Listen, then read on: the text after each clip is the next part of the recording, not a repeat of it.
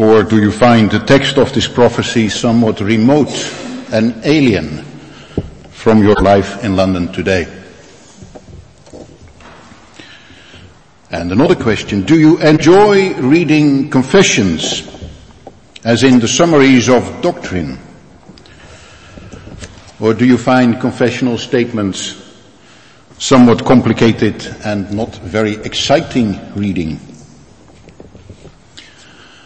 Well, tonight we will see how a confession can be helpful in reading this prophecy in Micah, which is preserved for us in the Bible. And in order to do that, we will use the Heidelberg Catechism. The Heidelberg Catechism.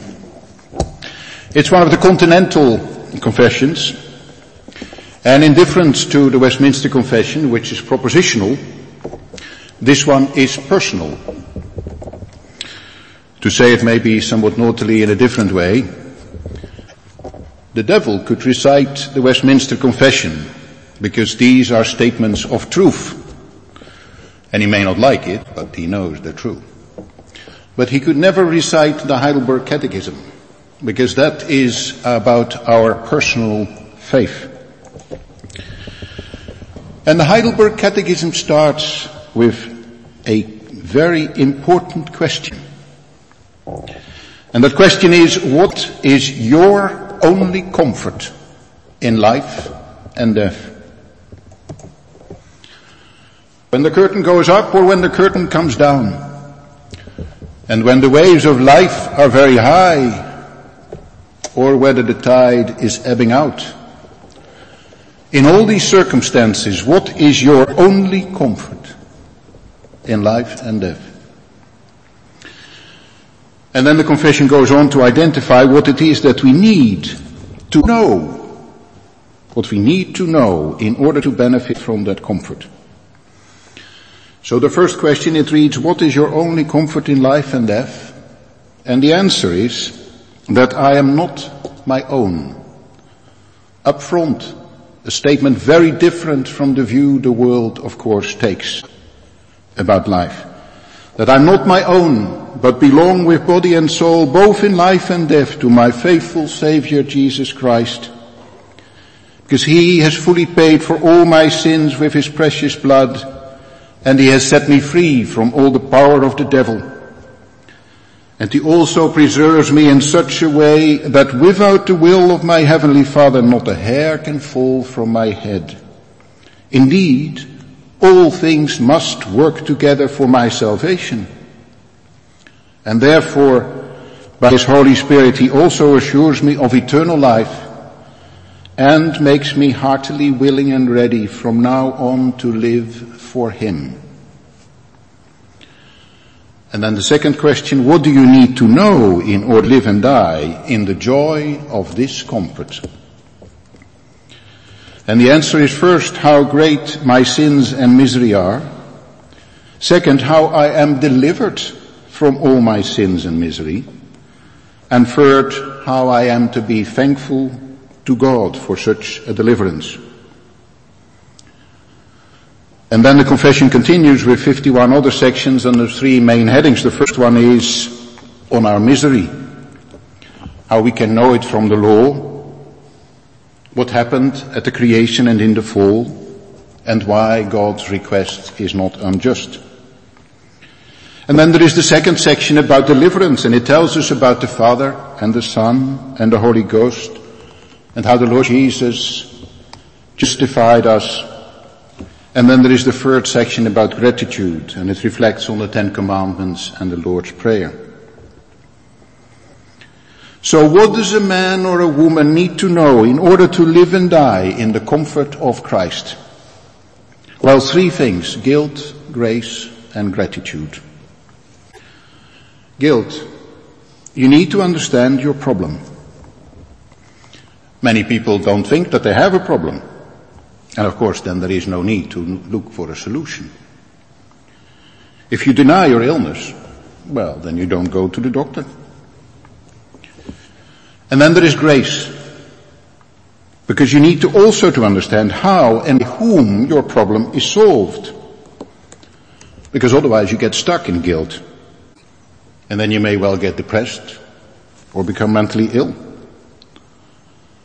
And then lastly, there is gratitude. You need to understand how you are now to live. Not earning your salvation. That's terrible. That's denying the Lord Jesus. That's legalism. But out of gratitude.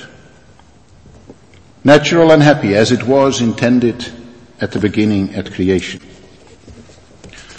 So now let's see how this can be helpful in understanding the prophecy of Micah. The little we know about Micah is said in the verse 1 of chapter 1. And there we learn that Micah lived maybe from 80 to 120 years before the exile. He was a contemporary of Isaiah and of Hosea, who lived in the northern kingdom. And he probably, his service extended from 740 to 687, so quite a long period. At the time in Israel, there were only bad kings. And it ended, the northern kingdom, in 721. During Micah's lifetime, the descent of Samaria, when it was taken by Tiglath-Pileser, and the northern kingdom. In Judah, there were first 2 weak kings, mentioned in that verse 1, and then one who tried to bring Judah back, Hezekiah. But the majority of the time was also very bad. And in fact, in 701, Jerusalem itself was surrounded by the successor of Tiglath-Pileser, Sennacherib. And it was very tight. It was the foreshadowing of the exile, as it already was foreseen by Moses. Micah, we learn, was from Morasheth. It's a village about 20 miles southwest of Jerusalem. And he clearly was a countryman, like Amos. And like Amos, he didn't think much of the corrupt and the godless ruling classes in Jerusalem, whether they were ecclesiastical or national. And his description of their behavior, as you can find it in several places, for example, also in chapter 3, the verses 1 to 3, "Hear, you heads of Jacob and rulers of the house of Israel, is it not for you to know justice, you who hate the good and love the evil, who tear the skin from my people and their flesh from off their bones, who eat the flesh of my people and flay their skin from off them, and break their bones in pieces, and chop them up like meat in a pot, like flesh in a cauldron." The description is quite vivid, and it reflects, I guess, in a way, his experience of country life and clearly his view of people in Jerusalem. But he may have been a countryman, he was certainly not shy or uneducated, and he speaks forcefully in stark and in poetic language. And he did speak out, not so much against the reforming King Hezekiah, with whom he was probably of one mind, but against the ruling classes, and he did not mince his words against the leaders in Jerusalem. And in fact, we know from the prophecy of Jeremiah 26 verse 18 that he had some success. Because Jeremiah's prophecies, who repeated Micah's view that Jerusalem would be destructed, and Jeremiah says it's not imminent, about 100 years later, also mentions that Micah's prophecies are still remembered. Now, if you look at this prophecy, it consists of 3 parts. The chapters 1 and 2, and then 3 to 5, and then our text 6 to 7. And they each begin with "hear," listen, listen, because there is something that Micah wants his audience to know. And since his prophecy is preserved in the Bible, he wants you to know it here today in London. And each of these 3 sections is a warning to Israel against its unbelief and about the coming exile. But it is also predicting and prophesying and comforting that God would save the remnant. Because that is a very important Old Testament theme. The remnant will return from the exile. It had to be so because of the Messiah. The final good Davidic king was promised. You can read it throughout his prophecy. First in chapter 2, the verses 12 to 13. I will surely assemble all of you, O Jacob. I will gather the remnant of Israel. I will set them together like sheep in a fold. And then he predicts the Messiah in verse 13. He who opens the breach goes up before them. They break through and pass the gate going out by it. Their king passes on before them, the Lord at their head. And then the prophecy for which Micah is probably most famous in chapter 5 verse 2. But you, O Bethlehem Ephratah, who are too little to be among the clans of Judah, from you shall come forth for me the one who is to be the ruler of Israel. And then in 4 and 5, he repeats it again, and he shall stand and shepherd his flock, and they shall dwell secure. And then in our text we also saw it in chapter 7, the verses 8 to 20, in a much longer section. So now with the help of question 1 and 2 of the Heidelberg Catechism, we will focus on this last part, this chapter 6 and 7. And I would like to summarize God's word for you tonight as follows. What Micah wants you to know: guilt, grace, and gratitude.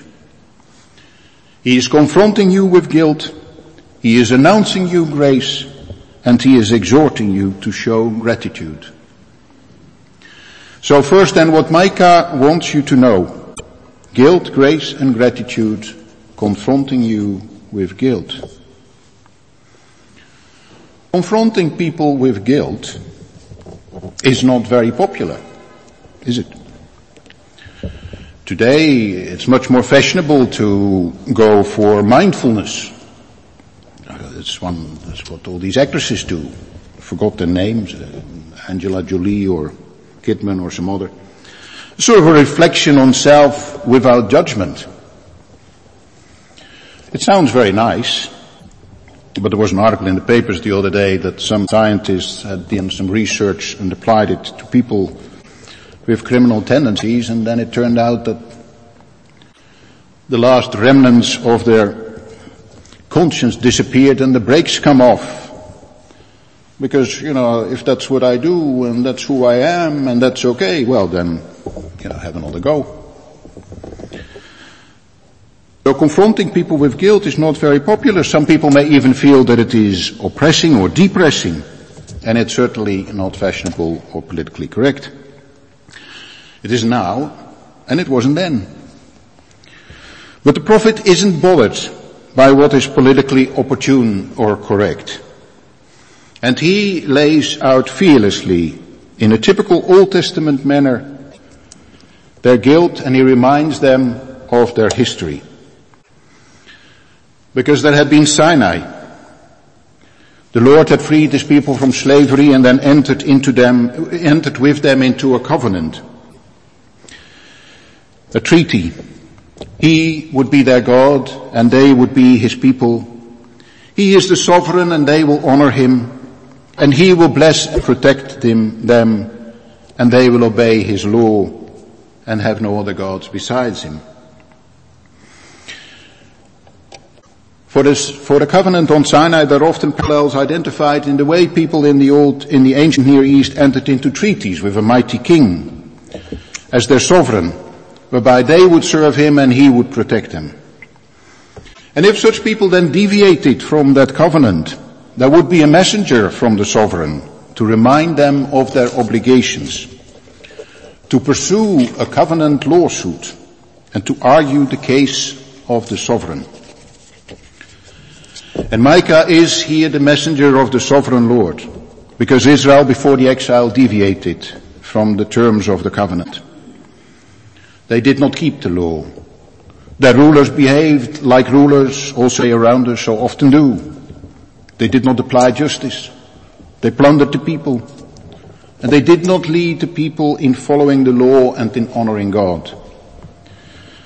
And all the common people were not much better, because they followed other gods. Most notably, you can read it throughout the Old Testament, Baal, which was the god of the fertility, of the spring resumption of growth. In fact, of wealth in that agricultural society. And the Baal worship is also still very much around today. It is now called the pursuit of money, career, power, entertainment, or fame. And then we see in our text, chapter 6, the verses 1 to 2, listen. Listen the third time, the third warning in Micah. Listen to the Lord's case against Israel. The covenant lawsuit, it starts. And the mountains, the everlasting, the majestic mountains, they are called as witnesses to confirm the Lord's accusation. It's God's creation that will attest to his righteousness and justice.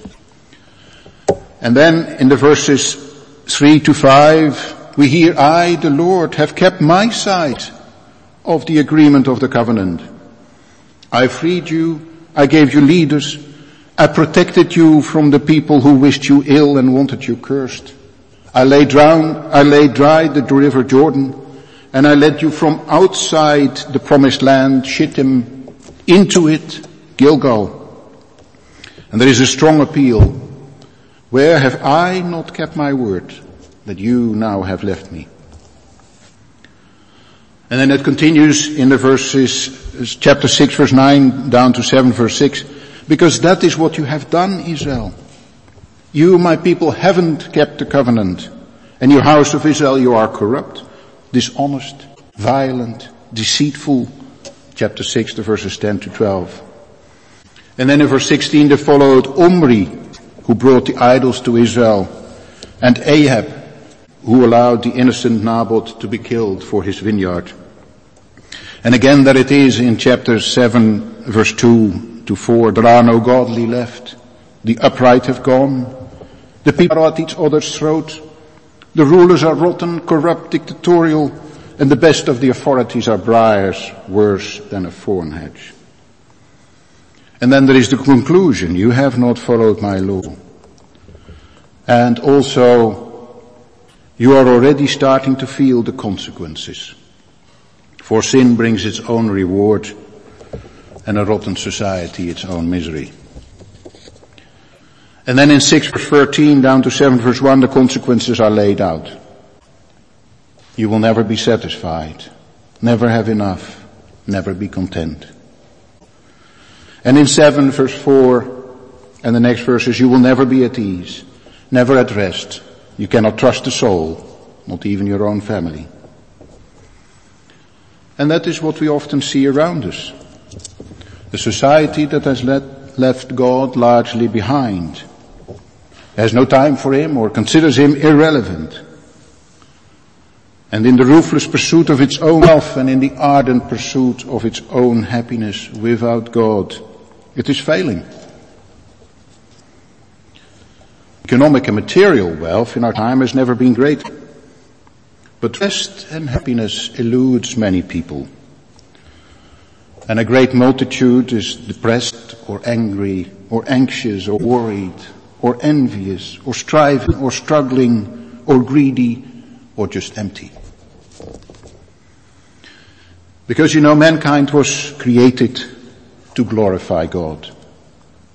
To live in an everlasting peaceful relationship with him and to follow his commands. And deviating from that situation, sin and the fall, it brings misery and death. Now after that episode, Israel had been called back to the Lord, and they had entered into a covenant with him. And in that covenant he would protect them and they would obey him. But Micah lays bare that they had broken his covenant and not obeyed his law. And so he lays out their and our guilt and its consequences. But then we should also note that there he does not stop. And that brings us to our second point. Because what Micah wants you to know is guilt, grace and gratitude. He is also announcing grace. Because after he has exposed Israel's and now our sin, Micah pauses. He pauses in chapter 7 verse 7. But as for me, I will look to the Lord. I will wait for the God of my salvation. my God will hear me. You see, Israel had broken the covenant and left the Lord, and the nation had fallen on evil times, and it would get worse in the exile. And like the world today is full of sin and become rotten in many places, now what? Well, here is Micah, I watch in hope for the Lord. I wait for God and my Savior. My God will hear me. And then he continues to explain what it is that he was expecting and what it is that he was waiting for in chapter 7, verses 8 and onwards. Now in that text, the way in which the prophet expresses himself varies. Probably to make it more memorable and more powerful in a society which largely communicated through spoken word. In verses 8 to 10, he speaks directly to his enemies, the ones threatening Zion, because the city had broken the covenant with the Lord, its sovereign, and would not be protected by him anymore. There was nearly, the northern kingdom was taken away altogether by Tiglath-Pileser, and later there would be Nebuchadnezzar. But it says, he, Micah, will rise and see the downfall of these enemies. And then in 11 and 13 he witnesses of his confidence directly to his audience in Israel and Jerusalem. And Jerusalem, the city where God resides amongst his people, will be, he says, restored. And in verse 14, it's maybe a little bit less clear in the ESV than it is in the NIV. He expresses himself in a prayer to God. In verse 15, God is cited as answering him in the affirmative. He requests that God will be with his people again, and God promises this. And then in the verses 16 to 17, he's probably speaking again to either his audience or to God. It's not quite clear. And again it says the enemies will be in fear of Israel's God. But whatever way he expresses himself, the subject matter, the content of what he is saying is the same throughout. The message is God's people will be restored, and God will reach out and save and protect his people. And that message is here cast in the Old Testament imagery of Israel, the Lord's people, against the surrounding heathen nations. Hoping and waiting for God, verse 7, Micah is absolutely certain that God will save. Will or shall is used somewhere between 10 and 12 times in this section. You can read it in verse 8. I shall rise. He will bear the indignation, but then he, God, will bring me out to the light, and I shall look upon his vindication. And then my enemy will see, and shame will cover her who said to me, that is again the enemy. And so on. Down to verse 17, and they, the enemy, shall lick the dust, and they shall come trembling out of their strongholds, and they shall turn in dread to the Lord our God, and they shall be in fear of you. You see, all Israel's enemies and all God's enemies, all the unbelievers and mockers yesterday, today and tomorrow, they will be, says the prophet, astonished, ashamed, and afraid. And they will tremble and be trampled, says Micah. But Jerusalem will be restored. Probably he is hinting at what will happen at the exile and thereafter. And that hint was probably very credible given the fact that Sennacherib had been at the walls of Jerusalem. And the superpowers of that time, Egypt and Assyria, who alternatingly suppressed Israel, will come to her, Jerusalem, the place of God's residence in the Old Testament, to be judged, says verse 12 and 13. And God's people will be shepherded by him in Bashan and Gilead. Bashan and Gilead were two very fruitful areas that had been part of the nation in its heyday, David and Solomon, somewhere in the northeast. But most of it in Micah's time had been long lost. And the Lord is then introduced speaking himself and confirming his salvation and his grace with a reminder that he had already saved them earlier in Egypt in verse 15.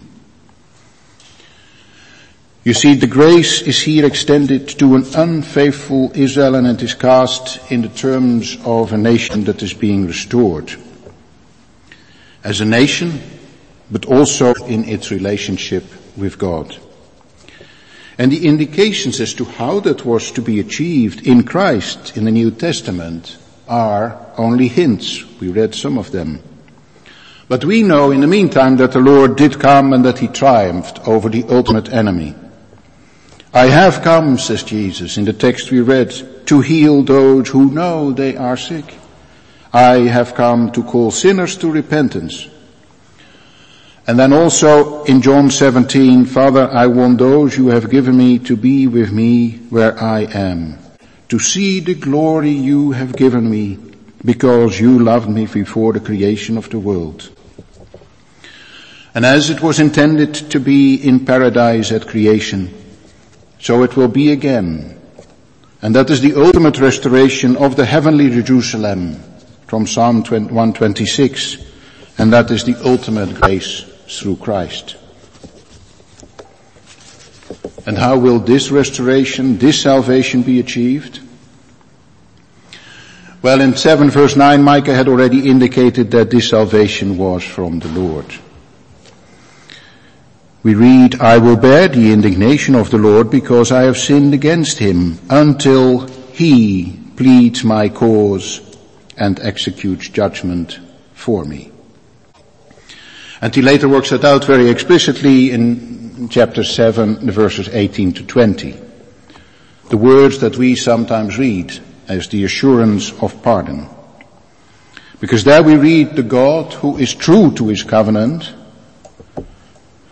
You will show your faithfulness to Jacob and steadfast love to Abram as you have sworn to our fathers from the days of old. That he will pardon our sin, deviation from the standard, forgive our transgressions, rebellion against the superior, and hurl away our iniquities every time we miss the target. And what it says is God's forgiveness is as complete as it could be. Now how God would achieve forgiveness, Micah did not yet know. In 1 Peter chapter 1 verse 10 and onwards, the apostle writes, concerning this salvation, that is the Lord Jesus, the prophets who spoke of the grace that was to come to you searched intently and with greatest care, trying to find out the time and the circumstances to which the Spirit of Christ in them was pointing when he predicted the sufferings of Christ and the glories that would follow. But it was revealed to them that they were not serving themselves, but you, when they spoke of the things that have now been told to you by those who have preached the gospel to you by the Holy Spirit sent from heaven. So what we see throughout the book of Micah are indications, hints, glimpses.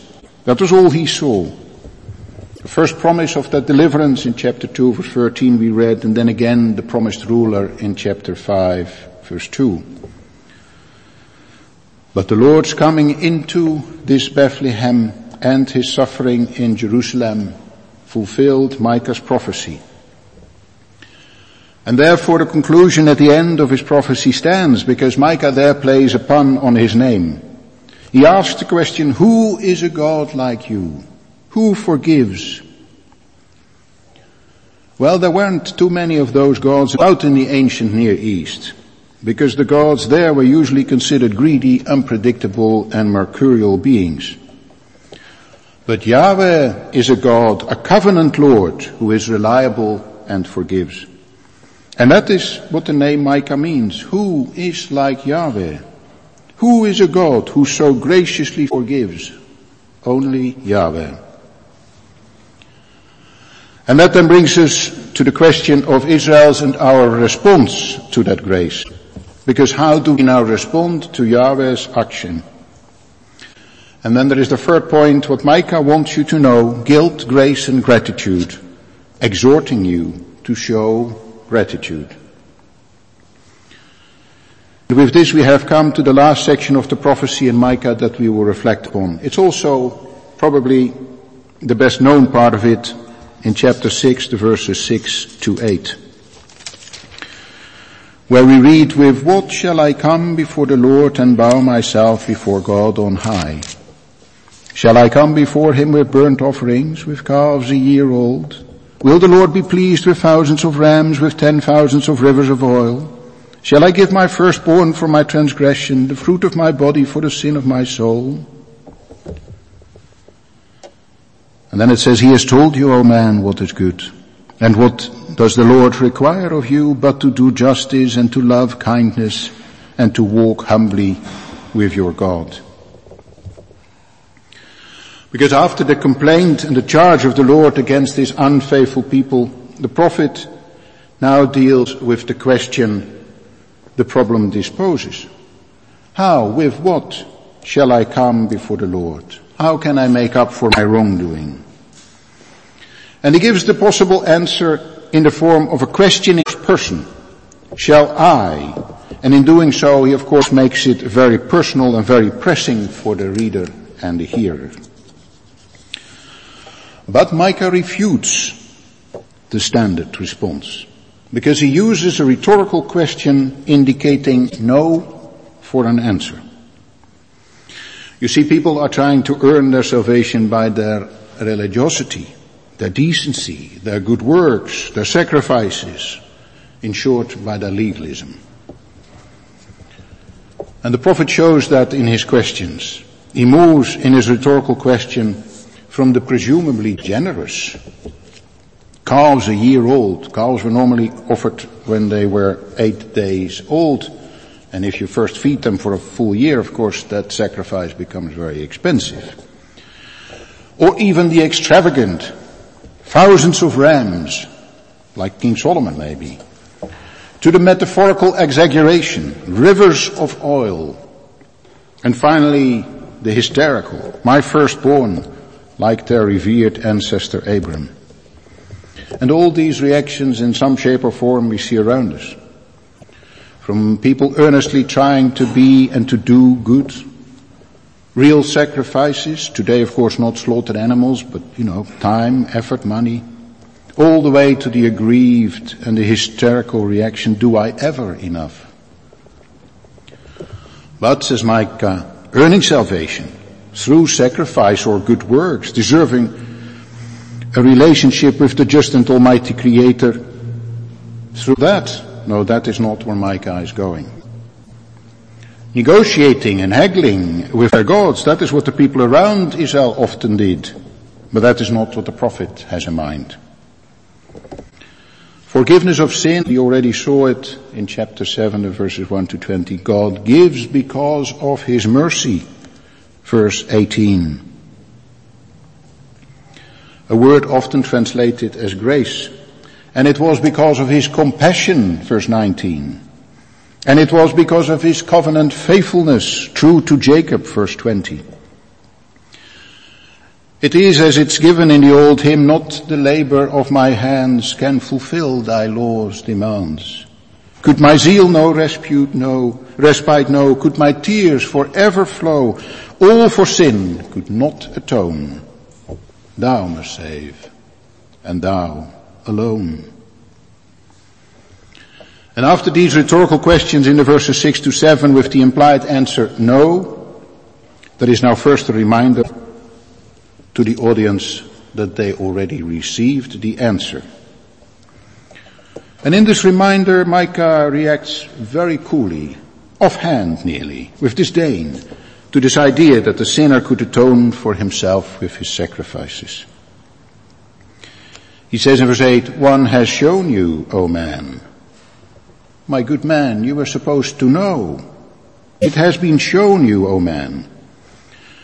O human being, the word used here is man in his filthy as opposed to God. Your ignorant and your exaggerated answer in these rhetorical questions, it is inexcusable. For you have already been told what is good. The word has the implication here not as what is good for you, but something that is good morally. And after this rhetorical question about what the Lord does not want, then a summarizing question on what the Lord does want. And rather than these sacrifices, what does the Lord now continuously require? The answer they should have known all along.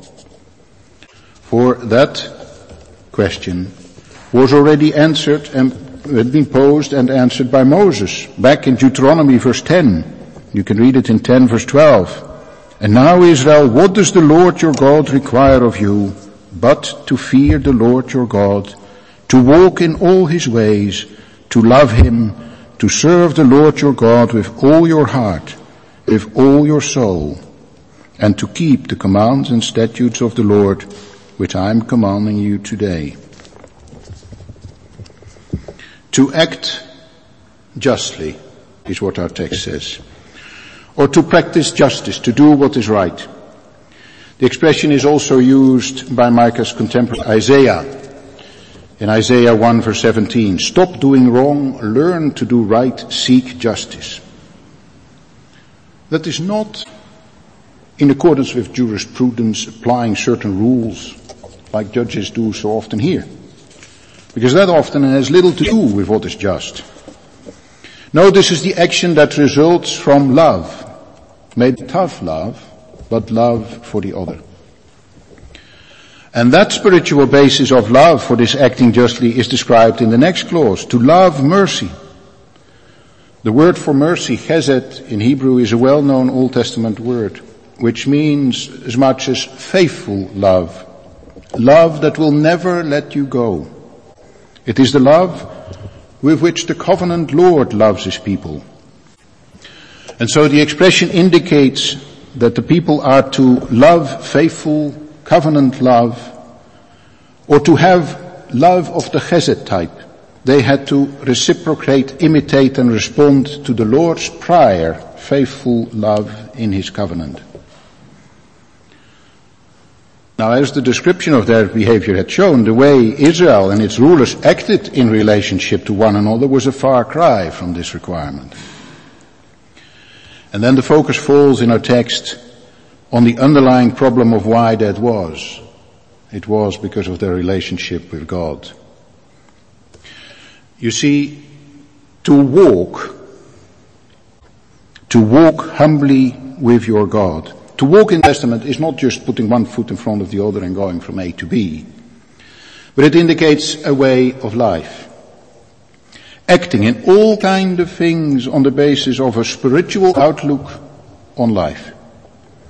Like they had been identified in the two earlier clauses. And, says Micah, this way of life is to be a life with God, your God.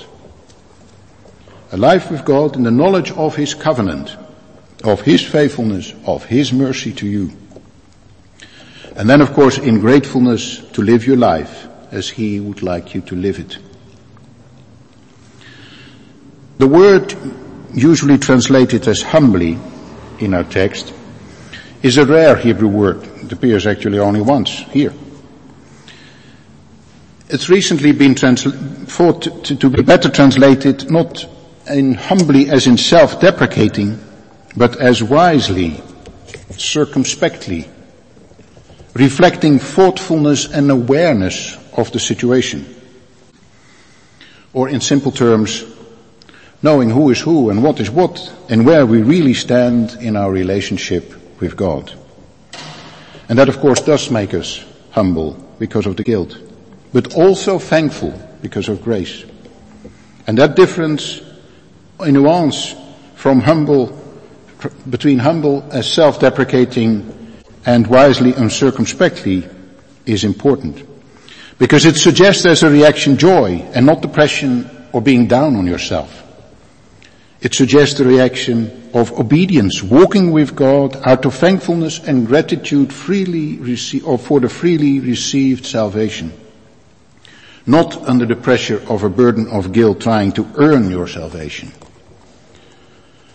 And so it says in verse 8, he has told you, O man, what is good, and what does the Lord require of you, but to do justice and love kindness like he had to you, and to walk in awareness, in understanding with your God. So then briefly and in closing. In this Old Testament prophecy of Micah, we saw what it is that Micah wants you to know. Guilt, grace, and gratitude.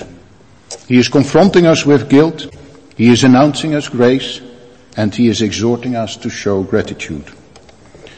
It's the gospel in a nutshell in Old Testament form. Now the Lord Jesus, as we noted, is here only hinted at. But in the meantime now, we know that he has entered history here below. And in Matthew and in Mark and in Luke, the Lord tells us, it is not the healthy we need a doctor, but the sick. But go and learn what it means, I desire mercy, not sacrifice. For I have not come to call the righteous, or those who think they're righteous, but sinners. I have come to bring grace to those who recognize their guilt. And so then, may we face up to the reality and understand and repent from our guilt. But maybe not remain stuck in guilt, but on the contrary rejoice in God's grace. And then in the joy over his covenant and his love that will never let us go, give our life in according to his will in gratitude. For when you know about guilt, grace and gratitude, then you know enough to have the only consolation that there is both in life and death, that I'm not my own, but belong with body and soul, both in life and in death, to my faithful Savior Jesus Christ. He has fully paid for all my sins with his precious blood and has set me free from the power of the devil. He also preserves me in such a way that without the will of my heavenly Father not a hair can fall from my head. Indeed, all things must work together for my salvation. And therefore by his Holy Spirit he assures me of eternal life and makes me heartily willing and ready from now on to live for him. Amen. Let us pray. And we